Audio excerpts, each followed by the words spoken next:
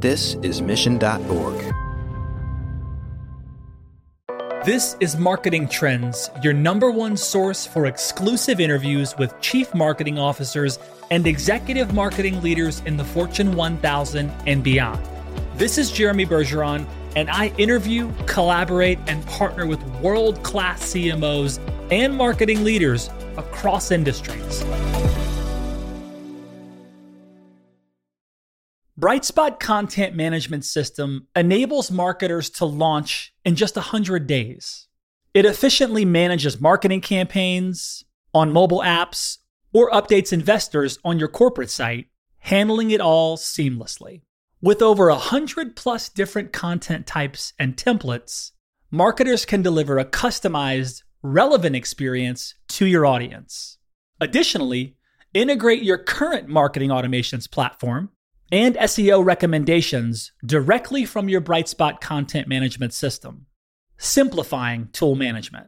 Discover more at brightspot.com/marketing trends. Hey everyone, this is Stephanie Postles, CEO of Mission.org and the host of Up Next in Commerce.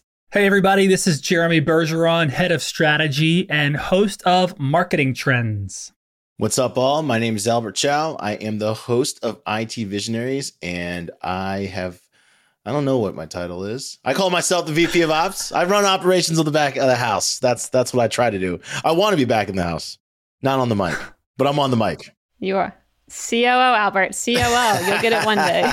I look forward to my promotion. Can't wait. Yeah, it already happened. There's a secret one behind the scenes. One day, maybe. You got to earn it, buddy. Why are we all on the mic together? Tell us, Stephanie, Grand Queen. What are we doing here? Yeah. So today we're doing a special episode because I cannot think of one time, first of all, that I've been able to sit and talk with both of you. First time. At the same time, bringing our shows together. And so I thought it would be awesome to do an episode around Black Friday, Cyber Monday. I think at this point, I've done like 300 episodes with guests. Jeremy, how many have you done? Close to probably 200, I would think. Albert, what about you? I've been hosting this show for ITV for, I think, over 2 years now. So that's over 200 episodes. But I've also done a couple Mission Dailies. Probably, let's say 250. I think 250 might be in the ballpark. Yeah. So at this point, then, I feel like we've got something to say. Whether it's true or not, we'll see. We will look back on this episode and see if any of us are correct. But I just wanted to kind of go into, themes around Black Friday and Cyber Monday and just see what we're hearing, what we're thinking, and also just like personally, if we're even involved anymore in those trends. So maybe Jeremy, Albert, whoever wants to start first. Yeah, this is the whole like kind of Black Friday, Cyber Monday, holiday marketing thing has been coming up more recently on Marketing Trends. We just had an epic guest, Jen Kretschmar, who's the Chief Digital and Merchandising Officer at Build-A-Bear. Really interesting to hear some of the things she was saying, which seems to be consistent with a lot of these experts online. And I have a little bit of a quote of hers, and she talked about they're seeing tremendous search traffic to their site earlier this year. This happened for Halloween much earlier.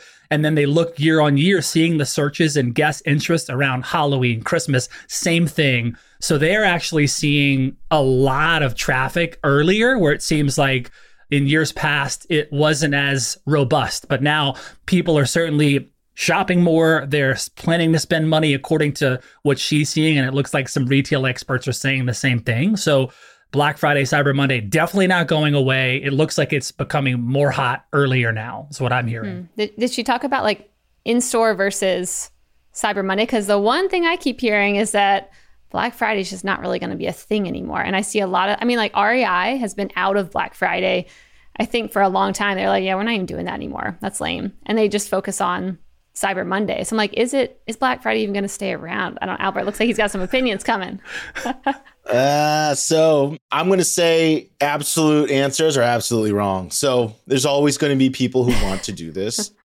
I don't understand why. Personally, if you already know, I don't like being around people. So the idea that I would wake up early or stay up late at night to rush into a retail store to get a deal on a television is not, I just don't care enough. And what was the last thing you bought? Let's just start there, because I feel like you told me this one time, and I was like appalled. For personal, like Not a tool or like a need, like, Like literally you bought something for fun. I broke a toilet seat and I had to replace that. Nope, no, not toilet. No. It has to be something that you actually bought because you wanted it. I'm going to take, listen, let's skip. And if I think of it at the end of the show, I'll bring it back up. But it's been a while since I bought like a thing for myself. I do spend money on going out and like having good experiences with my kids and stuff like that. So I always say like the best tickets or the best gifts are tickets. I always tell my mother-in-law, like, hey, if you're going to buy something for my kids, make sure it's a ticket. So a ticket unlocks an experience that you otherwise cannot have. I always say that. So I'm going to have to think about the last like tangible good I just bought and just said, I'm going to use this. Well, when you think of it, don't forget to come back. Okay. So you're saying yes to both. There'll still be a thing for someone. So a previous Up Next in Commerce guest, Patrick Cadieux, he owns Supply Company, which is a really nice razors and men's shaving gear. And he was on Up Next in Commerce. And recently on Twitter, he talked about, he did this promotion, like, hey, don't buy anything from us, like an email. Hey, do not buy from us on Black Friday because we have the deals now, and how well it did. And what you're seeing is how competitive it is. So like a family has a finite amount of money. And with the given recession and job losses, layoffs, you can see this is all coming. That finite amount of money is smaller. So people can only spend so much in a given holiday season. So what's going to happen is that's where the bid or the rush to get you to spend that dollar sooner is that's what's happening. That's why Black Friday is probably not an event anymore, because brands will keep trying to push their promotions sooner and sooner. It will not get to Black Friday anymore. Like the deals are going to be right now. Retailers have started having these Black Friday sales earlier. Like Halloween ended, they were having Black Friday sales. They're still having Black Friday sales. And then, Steph, to your question about kind of in store, I mean, Build-A-Bear is, their whole experience is in store. So they're driving that. They're seeing a lot of traffic. I mean, we went in Build-A-Bear with our children recently and just we saw and experienced that ourselves. So it looks like they're popping earlier. And it's interesting to see that a lot of brands are like, it seems like every year it happens earlier. I'm like, are you already talking about Black Friday? It seems like they're bringing it to the front of the scene earlier. Yeah. Now that you mentioned, Albert, them closing their storefront down, actually 2 other guests who came on Commerce, same thing, Decium, which is like skincare and stuff. And then I think it was Bearaby. They're like a weighted blanket company, but they both shut it down because they were like, not only can you buy from us earlier, but we also rarely do discounts, first of all. If we do, you know that we're real. Like these are real discounts and they're not actually going to happen all over again. But their thing was more around like sustainability, and they were trying to like prevent impulse buying, which I thought was like really interesting. You haven't heard of many brands who are like, we don't want your money because first, we don't want to deal with returns. We don't even think impulse buying like that's a good thing. And like, that's our moral standards. Just like we're closing down because we don't want people of that nature in that mindset coming and buying our products, which I thought was a really interesting angle that obviously like not everyone's going to do, but interesting for those 2 companies who mentioned that. I think that was last year they did that too. Yeah, you'll continue to see that. There's already, I would say in the eco space or the outdoor space, especially where there's brands that like Patagonia, Cotopaxi, REI that encourage the outdoors. They kind of all are on that same ethos where they talk about Black Friday. It's really not, it's not what you should be investing your time in. You should be investing your time in family. You should be going out and doing things, preferably in nature. And it's had 0 impact as far as anyone could tell on their sales. And I think that's where you're going to see, that's what you'll see in the future. Like there's going to be more brand loyalty to the products that people love. And I think this is good. This is like the year, I believe Taylor Holiday from Common Thread Collective, the CTC, he's on Twitter all the time talking about how like what's going to really happen in the recession. And now that the ad buying or ad tracking has been diminished by Apple, right? Apple arguably has taken away billions of dollars of Mark Zuckerberg's net worth. You can follow that on the news because now people can't figure out how effective their ads are. He talks about how like brands that used to rely on cheap traffic or cheap advertising gimmicks to get people to buy things that probably they don't need. You add the recession, you add the fact that there's a lot of trackability now. These direct-to-consumer businesses that popped up seemingly overnight, they kind of might go away. They might go away pretty quickly as well because they can't run a sustainable business anymore. Yeah. They haven't had to. I mean, that's what he was kind of also saying is like they were just able to just keep spending a lot of money until, like your whole method, the whole platform that you built your company on. Well, you add a couple things, right? Like the last 2 years of pent up online demand because of us being forced to stay in our homes. People had stock market growth during that period of time. So people felt confident with their money. So now you have no demand. You have over ordering because people were scared of these supply chain shortages. So there are people going to be overstocked like crazy. And then you have the bigger problem is really personal spending. There's just less dollars a family has to buy gifts. And so I think this year, you're probably going to see, I think a lot of D2C brands are going to go out of business. I've heard that a lot. Like, yes, people will see what actually has a real business and what does not. But I would love to see a case study of companies who just opt out of Black Friday versus the ones who stay in it and kind of see like what is the, growth. Because the one thing I remember is one of my guests was telling me that the lifetime value of a customer who comes in through Black Friday or a deal or anything like that is so much lower. And it takes so much more work to like bring them back that I'm just wondering like, what's the point? And like not what's the point? Some people are probably like, hey, that's where a lot of my sales come from. But I'm like, with what's happening with the economy, margins are like shrinking. I mean, I've had so many people talking about like, we don't have any way to discount because we're already eating so much more of the cost these days to try not to increase the price. So how can I go down when like inflation's making everything go up? So I'm like, I don't know. I just don't know if it can be a thing, at least over this next year or two, while we're in this kind of environment. That would be a flex move. Only a couple brands could pull it off. But like, I would love Apple to be like, yo, Black Friday iPhones, double the price. You know what I mean? Twice as expensive. iPhone Black.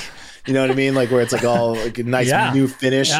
Yeah. There's a couple of brands that could probably flex their muscle. Like luxury brands, of course, could do it. Lambo could launch their Black Friday edition Lambo. It's like a different color or something. And it's probably twice as expensive. This could work. We should have our own marketing agency that's just like, okay, everyone else is going down, you go up. We're going for the high road. We're going to double the prices of everything. You can't afford it, you're poor. Suck it. You know what I mean? Like there's probably luxury brands out there that could probably do that.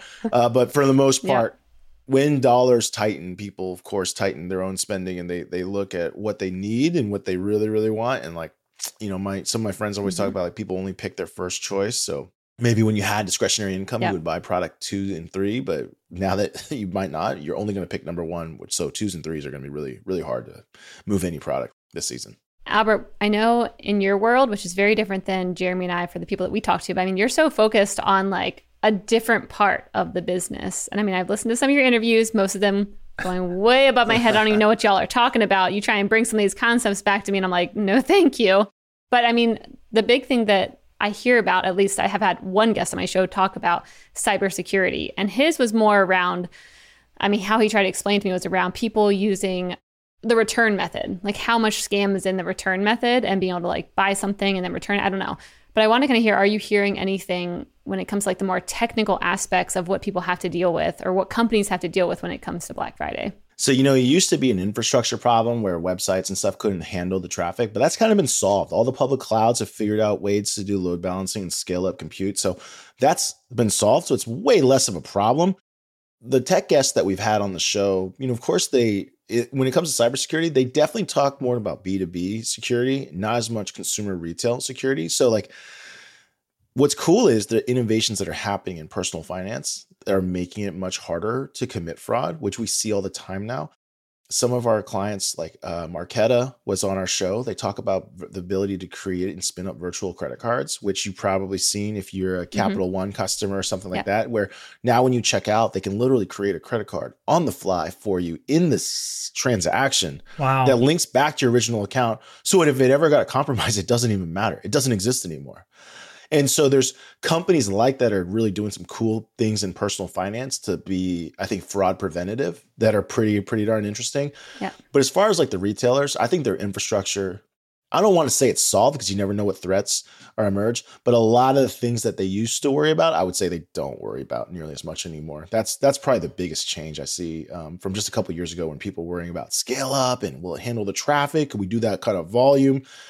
Now, to your point, it's more about personal finance protection, credit card protection, not getting defrauded. So that's just getting valid information, validation checks. But there's a lot of companies now that are really in that game to help consumers. And none of us are none the wiser because your Cap One or your Amex, they leverage these services. You don't know, but for anyone who out there who's using, because I am a Cap One customer, anyone out there, when you go and get offered a virtual card, I mean, kind of should say yes. You just say yes. They're going to create one on the fly for you for that transaction. If it ever gets boosted, like, how people get their databases compromised after the fact, a retailer might get compromised and all the PII gets stolen. I mean, they're going to steal a credit card that doesn't exist. It doesn't matter. Wow. Yeah. Oh, that's good. There was one guy on the show. He was basically telling me that oftentimes he will go in the dark web. I mean, this is his space. He was like an IT security, cybersecurity type of guy. But he was saying he would like go in the dark web and like you essentially like can't keep up with like what these bad actors are doing. And they're like infiltrating everyone's companies. And he's like, it's probably going to happen. I mean, to anyone over probably 10 million, like it could happen. And it made it seem very scary. Is that something that you actually talk about on the show or not really? No. So this is good to find out what you actually talk about. I'm like, what do you talk about on your show? Most of the people that we've had on cybersecurity is just assume your data is already stolen. So it doesn't matter. Wow. Yeah. So they're like, you know what I mean? Like, why do you really need to protect your social? It's already out there. So like there are a lot of companies are more about like validation and verification now. Like how do you validate and verify things that are true? Mm-hmm. So that's pretty fascinating. The different biometric login companies, there's all kinds of companies that are doing much, much more to cross-validate. Like, are you who you say you are? Mm-hmm. Like whether it's through IP addresses, phone app. So like, for example, this is an unbeknownst security feature that a lot of retailers might be using that you just don't even know. The credit card companies are now checking where you're purchasing on the web and where your app is located. And if they're on two different IPs, it'll say one of them's not right. Wow. And that's when you get those alerts like, hey, did you just try to make a purchase? Like, yeah. And yeah, there's a lot of false positives. But, for me, when I get these purchases requests like, hey, did you just try to do this? I appreciate it, and I don't mind pushing Y for yes. Yeah. I don't mind that at all. Yeah. Yes, I did. Yeah. Yes, I did. Because I'd rather that happen than it to go through. For sure. Yeah. So you're going to see a lot more, I think, PII compliance and verifications and check type technology. And it's just going to be integrated into your life. So that's going to make it harder for anyone to actually do something. So you know what I mean? Like they might have all your data, but it doesn't matter. They can't do anything about it. Yeah, makes sense. Okay, so I wanted to talk a bit about like consumer optimism or sentiment, because you see what's happening in the economy right now. And I mean, Jeremy, you, I think, have had quite a few conversations with some pretty large CMOs talking about this. But I want to kind of think about like how, like, I don't even know if we know the trends yet, because I think it's just starting to hit the market. Like, I think we kept hearing about inflation. We see layoffs. It's all happening around us, but I don't think it really hits you until it actually hits like your bank account or your job. And so I was wondering what you guys, and maybe start with Jeremy, like what you guys think about what's happening with the market right now and how it might affect the holiday shopping. Yeah, it's interesting to hear some of these marketing leaders talk about how what they're seeing is like, even though as we know, like the consumers are losing their purchasing power, like we just know that. So the dollars aren't going as far as they did yet. I saw this really cool report, and some of these marketing leaders have talked about that. Like shoppers are still like saying that they're going to shop. Like parents are still going to buy for their kids. In fact, Build-A-Bear Jen said that like that's the time when parents buy even more for their kids. Even going into these economic headwinds, they see like people are prepared and gearing up for it. So it's this interesting balance of like they know it's here. They still have some spending power. They're still going to shop and spend, albeit these brands are now doubling down on the customer experience and doubling down because the brands have to go do more with less too. They have to do more with less. I mean, their budgets are cut. Their budgets are flat. We're hearing that all the time. And so knowing that consumers are losing that purchasing power, brands have to make moves too. There's still going to be people spending money and brands are going to have to do more with less. So doubling down on customer experience, doubling down on the online experience, really doubling down on customer service experience and things like that to ensure that every interaction with the brand, like every moment with the brand counts now even more. Every interaction with the brands want to be everywhere, omni-channel, right? Multicultural. And so every chance they get, doing it less with more, it has to matter now. And that's what I'm hearing from a lot of these marketing leaders. Albert, any thoughts around that? I think that's exactly what's happening. The bigger challenge for marketing, I'm going to say this right now, is the reality is they have very limited, in my opinion, impact right now. Because if you think about you're only going to spend things on the most whether it's the most important things to you or the things you value the most, like you probably already know what that is. Unless you're a parent. I feel like parents, you can get advertised Maybe. something. You're like, whoo, Maybe. that's a good one. Okay, That's never true. heard about that before on Instagram. Yes. But for myself, like, I already know the things I like.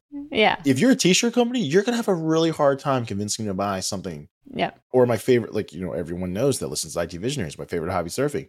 Like, you will never convince me to buy like certain brands. Like, there's no amount of marketing can do it because I already figured out the brands I like the most, I'm most loyal to, and whatever the reason I like you or me or anyone likes their brand, there's not going to be convinced otherwise. And so there are many examples of businesses and companies trying to enter markets and trying to launch new products in hot markets where they have a hard time convincing people to do certain things.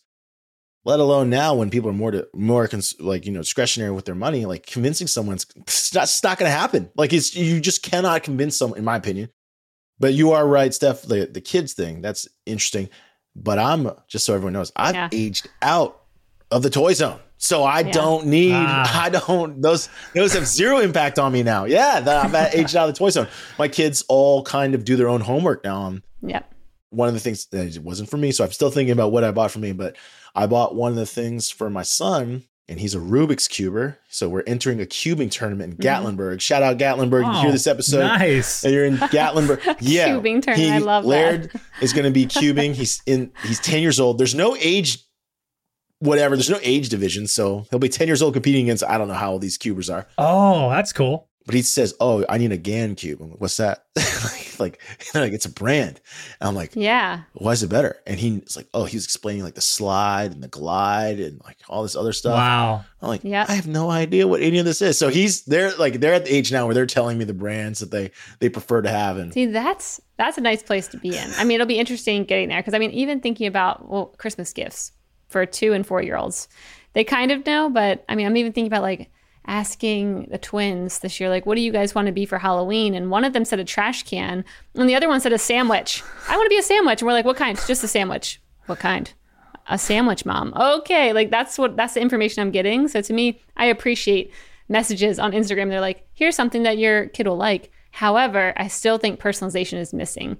Like you go on Amazon for Cyber Monday and it's just, they're showing me everything. And I'm like, why are you showing me everything from like men's work boots all the way to like just things I would never buy? So I think that's the biggest thing. Like if you can't figure out personalization, you won't be able to sway someone very easily or even like convince them to buy something they wouldn't normally. Yeah, I don't even know how personalization is possible, really. I really don't. Like the more I read into it, I mean, there's certain things like life events are related, but like most people, so like the old way of marketing, hey, male, I'll just name myself, male, 40, parent, like we're not all the same. But hobby-based is more interesting. So I think it's easier to figure out that I like this and what hobbies I buy or brands I buy in that hobby. I think that's more likely. But yeah, the old age of demographics, personalization based on demographics, that's probably, I just don't think it works. It just can't possibly work. I think there's some things coming out now that are using maybe too much data. Maybe it's a little creepy, but I've seen some demos where I'm like, damn, that's pretty good. Like they would know a lot of things about someone. And yeah, you have a lot of brands who got into the first party data game early, and so you have a lot of brands like Build-A-Bear again, like who've been capturing first party data for forever. And so you have brands that have these relationships with people. They've got this data. They don't need necessarily additional like tools and tech to like engage with their customers. And so I think those brands are going to win pretty big because again, they work at gathering it and collecting it early on. Yep. Yeah, I agree. First party data for the win if you know how to do it. And if you have a reason to even ask for it, which I think is what a lot of people struggle with. They're like, hey, just give us your name, email, social security number, everything we want. And what's the upside for me? You'll find out when I send you my first email. Like you definitely have to have a good reason. But the brands, who come on, who say they have that, like that, they're the ones who are clearly winning and able to figure out like what their customers want and what they will want. And their customers are also the ones who are involved in like the future product releases. And you can just have a lot closer of a relationship that way. I'm curious too, Steph, from maybe some of the stuff that you're hearing around like making the purchasing like easier and like making like some of these e-com brands have like really done some creative things and like how to buy things faster. And just curious if you're hearing from some experts around that experience, like the buying experience and how people are or how some of the leaders you've had on are viewing that, and maybe some of the stuff that people are experiencing now? Because I feel like some of the stuff that I see on Instagram or other like platforms I'm on, like they make it really easier for me now than ever before. I'm like, press 2 buttons and it's at my house in 2 days. Like that wasn't the case last year. Fill in the information. Here's my credit card, all the things. Like that's evolving fast. I'd love to hear what you're hearing around that, like the actual purchase experience. Yeah, I think a lot of my guests right now are all talking about shoppable TV. That's like the biggest thing for them that they're focused on is how can we, put our products in, television in a way that you can just like click on it and buy it right away. So, imagine you're watching your favorite, reality TV show and you're like, wow, that girl's shirt is awesome. And you could just click it and buy it with one click. That's what a lot of these brands are experimenting with right now. And the same thing on Instagram, TikTok, like how can you make sure that wherever you are, it's just a one-click experience and you can get it right there. Because I remember, this was something like 10 years ago people were trying to build where, you were watching a TV show and you have a blog over here saying like, here's the list of all the items that you saw on this TV show. So I feel like it was happening for a long time, but the technology is finally here. And we saw that with, I think we had Fox on, a couple like very large media companies saying like, this is the future, being able to just like buy while you are watching without it disrupting you from the actual experience. So that's super interesting. And the other thing that they're talking about too is like the opportunity and arbitrage when it comes to these, I can't remember exactly what it's called, but basically like, I think it's called like a media network where it's like Walmart and like big players like that have their own advertising network, and how there's a lot more upside when you go and you work with a Walmart. That is 100% what Apple is doing. When Apple launches its ad network, it will be the most powerful ad network for sure. when it comes to conversions. Retail media. Is that it? Yeah. Yeah, this is no different from end capping. So now they're like saying, this is basically bringing what used to be in store to online, right? So end capping in grocery stores and retail stores is still a thing. Whatever's on the end caps sells more. That's a fact. Yeah. What do groceries do or retailers do? They charge you to be on the end caps, right? They're basically saying, you want this storefront, my storefront, from Home Depot to a grocery store, my storefront is going to move merch. What's on the end cap is going to move even more. Right. And so if you want to be on my end cap, you got to pay me money. And so Amazon, Walmart, and those retailers, they've always been selling their footprint. And so this is becoming more effective. Yeah. In the store. Now that Amazon's doing it, like Target, even Home Depot, and then Kroger apparently started doing it. And it's like blowing up. But like everyone's realizing I've got the traffic, whether it's in foot and you can have, like you're talking about, Albert, or online, there's space that I can sell. So they're talking about there's a lot of arbitrage right there. I don't know how long that'll last, but. Well, what's going to do is it's going to bifurcate your dollars. So I got a chance to work with through other business interests of mine with a barbecue pellet company. So barbecue pellets, like, what is that? Like, is that interesting? Well, Traeger Grills is $1 billion business. Huge. And they sell pellets. So if you're not familiar, these are little pieces of chips of wood that are already pre-cut, whatever wood they are. You put them in your barbecue. It helps you control the temperature. So obviously, if you're cooking with this, you need to buy the pellets because that's what these things are designed for. You can't make your own. So it's like a trick. It's going to keep you to spend more. They were explaining the bid prices of how much it costs when you click on barbecue to be the banner on Home Depot, and it costs a fortune. Wow. And you, as you can imagine, and that's just one category. So obviously, when you are a retailer like a Home Depot, which I think has 100 million SKUs, jeez, it's insane. HomeDepot.com, 100 million SKUs, Walmart.com, Amazon. Every page, every category basically has an end cap, and it's all for sale. So if you are a wood chip pellet maker, now you got to buy it at every grocery store, every hardware store, possibly on Amazon. Like your dollars really start to get cut. It's hard. It's going to get harder. So that's going to splinter. It's the same. It's the tech hype cycle all over again. For everyone who's not listening to IT Visionaries, plug my show.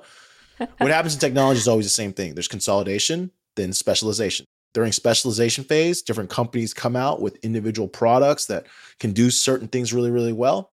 Then a big player comes up and says, gobbles them all up. Says, I want all these things in my house. Yep. So they get consolidated because it's hard to say no to the money. Like you're an individual founder and someone waves all this money in your face. She's like, I love my company, but I love that money. So here's my company. And so it gets rolled up. Then during the roll up phase, the product gets less good. It doesn't have all the features that meet current market demands. And some guy says, I'm going to start specializing and start splintering out again. So this consolidation, specialization phase, always happening. So that's the new specialization, which is going to be happening right now, which you already know. is every retailer is going to offer the end cap equivalents in ad networks. So now there's going to be ad buying tools to figure out how to place ads and all these things, because without it, you can't do it. You can't manage it. The retail media network. Yeah. And to me, they already have a case study of what they should do to not ruin search. Because I mean, you saw how with Google, it eventually did kind of like you stopped trusting what was shown because you knew just the highest bidder would end up showing up the highest, whether it was good or not. Right. And there's too many results. So I think there's already like a pretty good case study over there of like, ooh, we went a little too far and we just let the highest bidder win instead of figuring out like who's the best and who doesn't have bad reviews. Like make an algorithm that actually works. And that's what I think these retail media networks are going to struggle with next is how do I actually make an algorithm that works not only for us where we're making good money, but our customers are actually happy with what they're showing them. And, you know, they're not only wanting to buy it, but they're not returning it and complaining about it.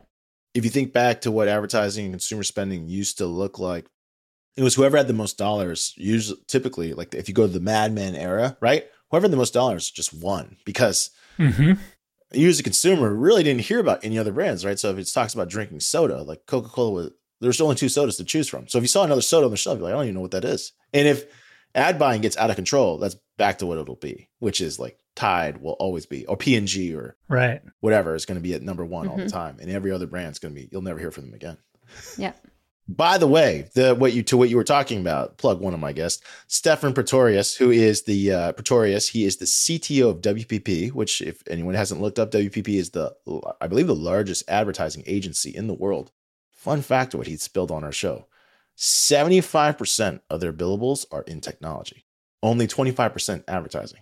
And I asked him to explain. And it's like, all these brands are trying to figure out new ways and experiences to get consumers to experience their product or service because ad buying is so hard. Yeah. So only 25% of, and I checked their revenue right now, WPP revenue. You ready? Yeah, I'm ready. 12.8 billion British pounds a year. Wow. Okay.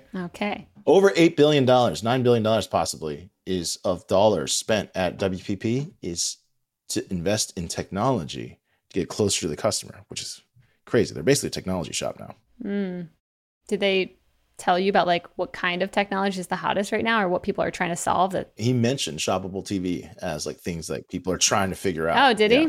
But that's the thing is like, these are things to be built. They don't exist yet. So you're talking about brands who have whatever dollars they have available to them are asking an advertising agency to, in some cases, subcontract, because they have to subcontract technologists to build tools and experiences that consumers can have.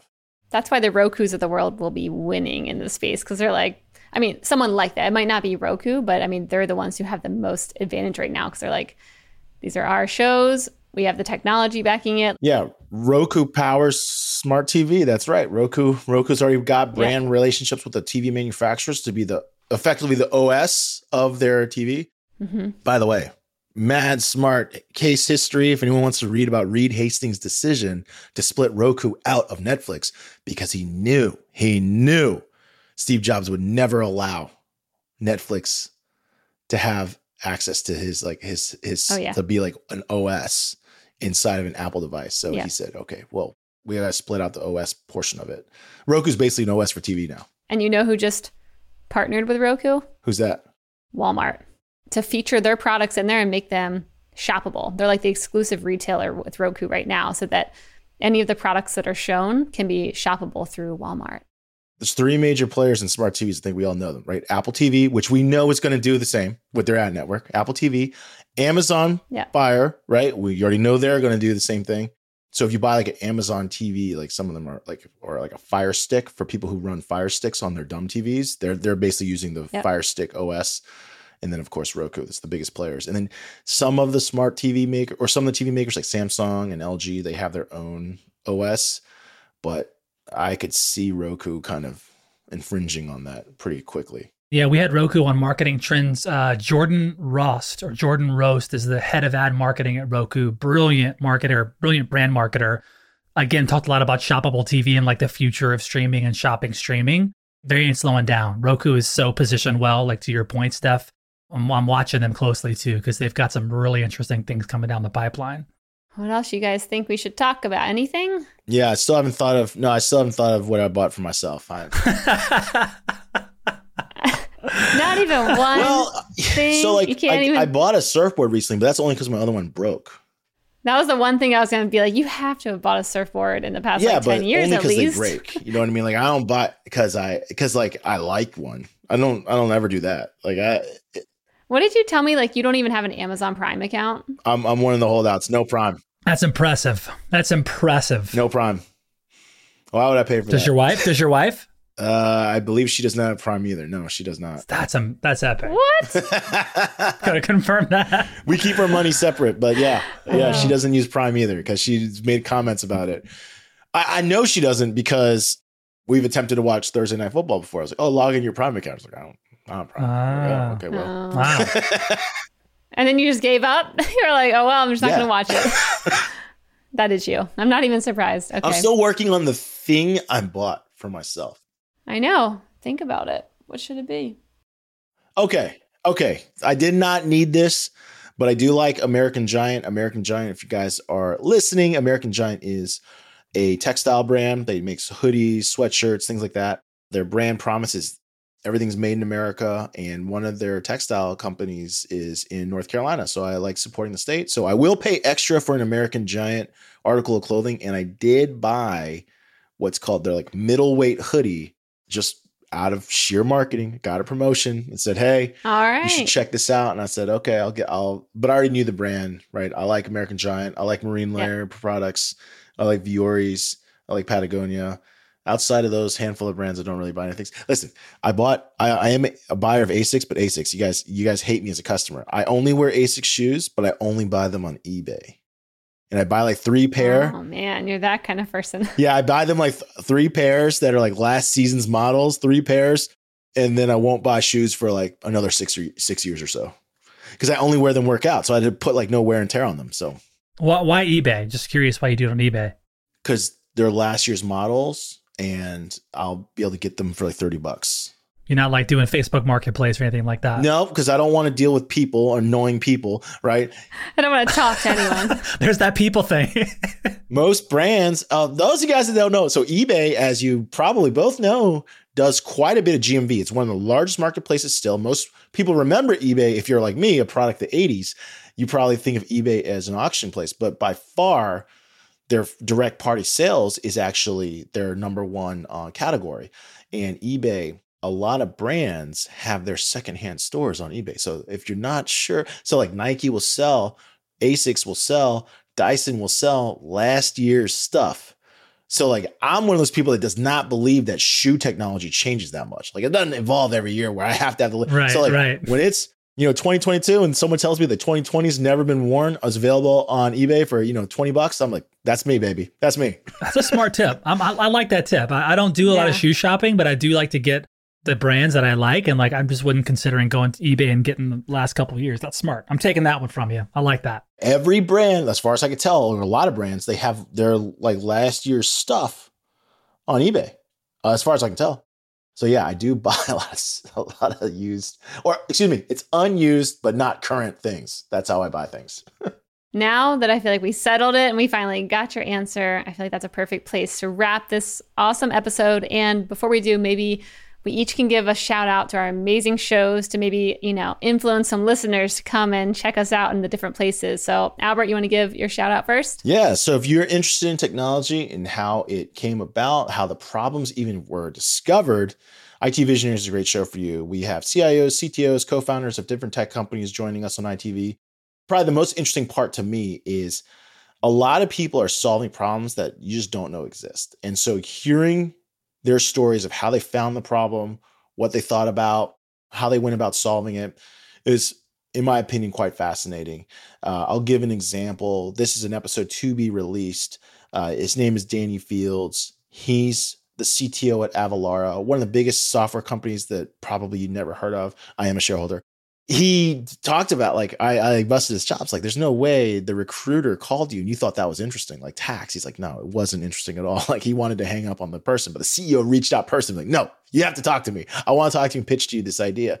But for anyone who's not familiar, what they do is they handle sales tax compliance software, which You're like, well, who cares? I just fell asleep. To give you an idea of how big of a problem this is, so let's imagine you're a convenience store. When you buy goods to resell to Stephanie, you don't have to pay sales tax on any of that, but you have to have a certificate that validates that. Now think of every single product that's in that store has to have a sales tax exemption certificate. Oh, got it. That's one store. Now imagine you're 7-Eleven, you have 40,000 locations. This becomes quite hard to manage, right? And so that's what Avalara does. Fascinating fact. Also, you'll only learn about these things if you listen to IT Visionaries. He told us straight up that only 4% of the United States' sales tax exemption certificates are handled by Avalara. So go look at their market cap and recognize that there's 96% left to go. Wow. This is a massive company. That's cool. That's awesome. Oh, yeah. I see them. All right. Very large. Jeremy, what about you? Let's give a shout out to your show. Yeah. So if you don't know, you should know that Marketing Trends is the leading marketing leader podcast on the planet. I get the privilege of interviewing these like trailblazing marketing leaders like CMOs and heads of marketing. And you're going to hear war stories from these marketers that, like Albert said, you won't hear anywhere else. I mean, we've got brands like ESPN, Panasonic, Avery Dennison. I mean, Morgan Stanley, all the who's who brands in the Fortune 500, they're all coming on my show. And I get to speak to the brilliant marketing leaders that are at the helm of driving revenue in these amazing brands. So there's best practices and lessons. And for me, just hearing about these people's stories of how they got to where they are to get to be the CMO of Morgan Stanley or head of marketing at ESPN, you have to navigate some really interesting territory to get to that level of marketer. So I find myself very inspired, learning lots of things, high level and low level, of like, what are some of the strategies that are being used today? How are they building high performance teams? What are some of their favorite failures that position them to be so brilliant as a marketing leader today? So check us out, marketingtrends.com. We've got some epic brands coming on. So check us out, marketingtrends.com.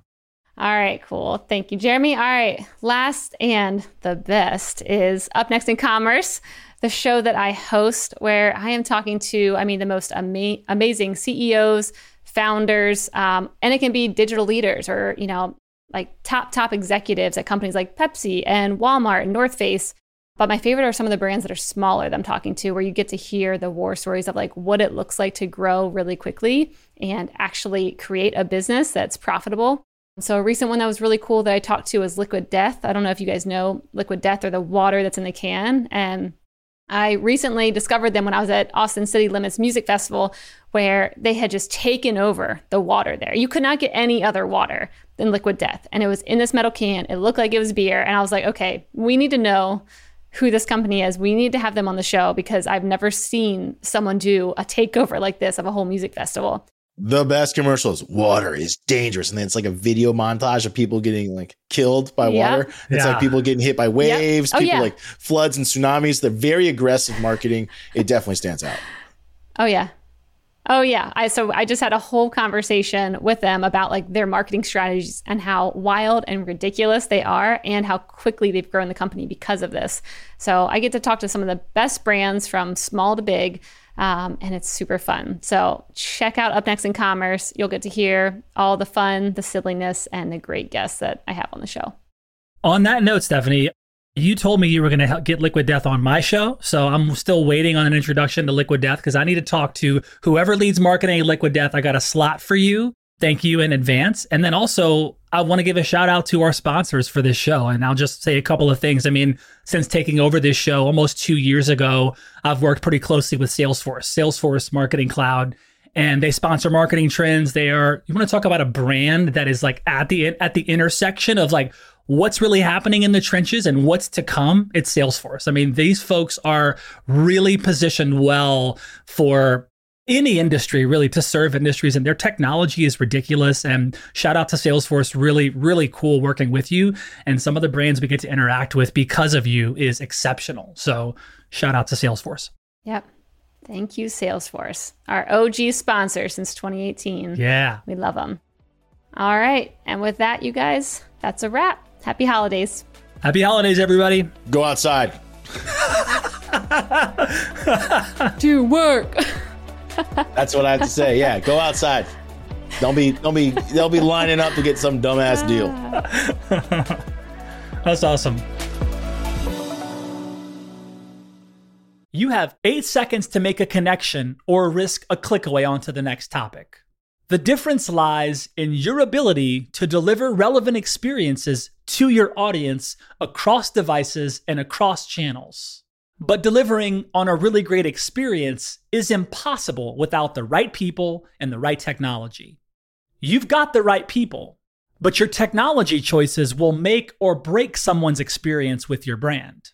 At the center of gravity of your digital experience, Brightspot Content Management System can deliver relevant content, personalized experiences, and cross-channel synergies to create unforgettable brand experiences, so you can be a bright spot in someone's day. Head over to brightspot.com/marketing trends to find out right now. From global crisis to hunger relief efforts, the messages you deliver save lives, inform important decision-making, and help keep communities safe and sound. The speed and scale of your content needs to be delivered faster and on a much larger scale. Brightspot Content Management System has supported some of the world's largest brands to communicate on a global scale. From Johnson & Johnson sharing critical information with their customers to helping Whole Foods tell their brand story to a global audience. Brightspot is designed to handle rapid iteration and personalized messages to those you care about most. Learn more at brightspot.com/marketing trends.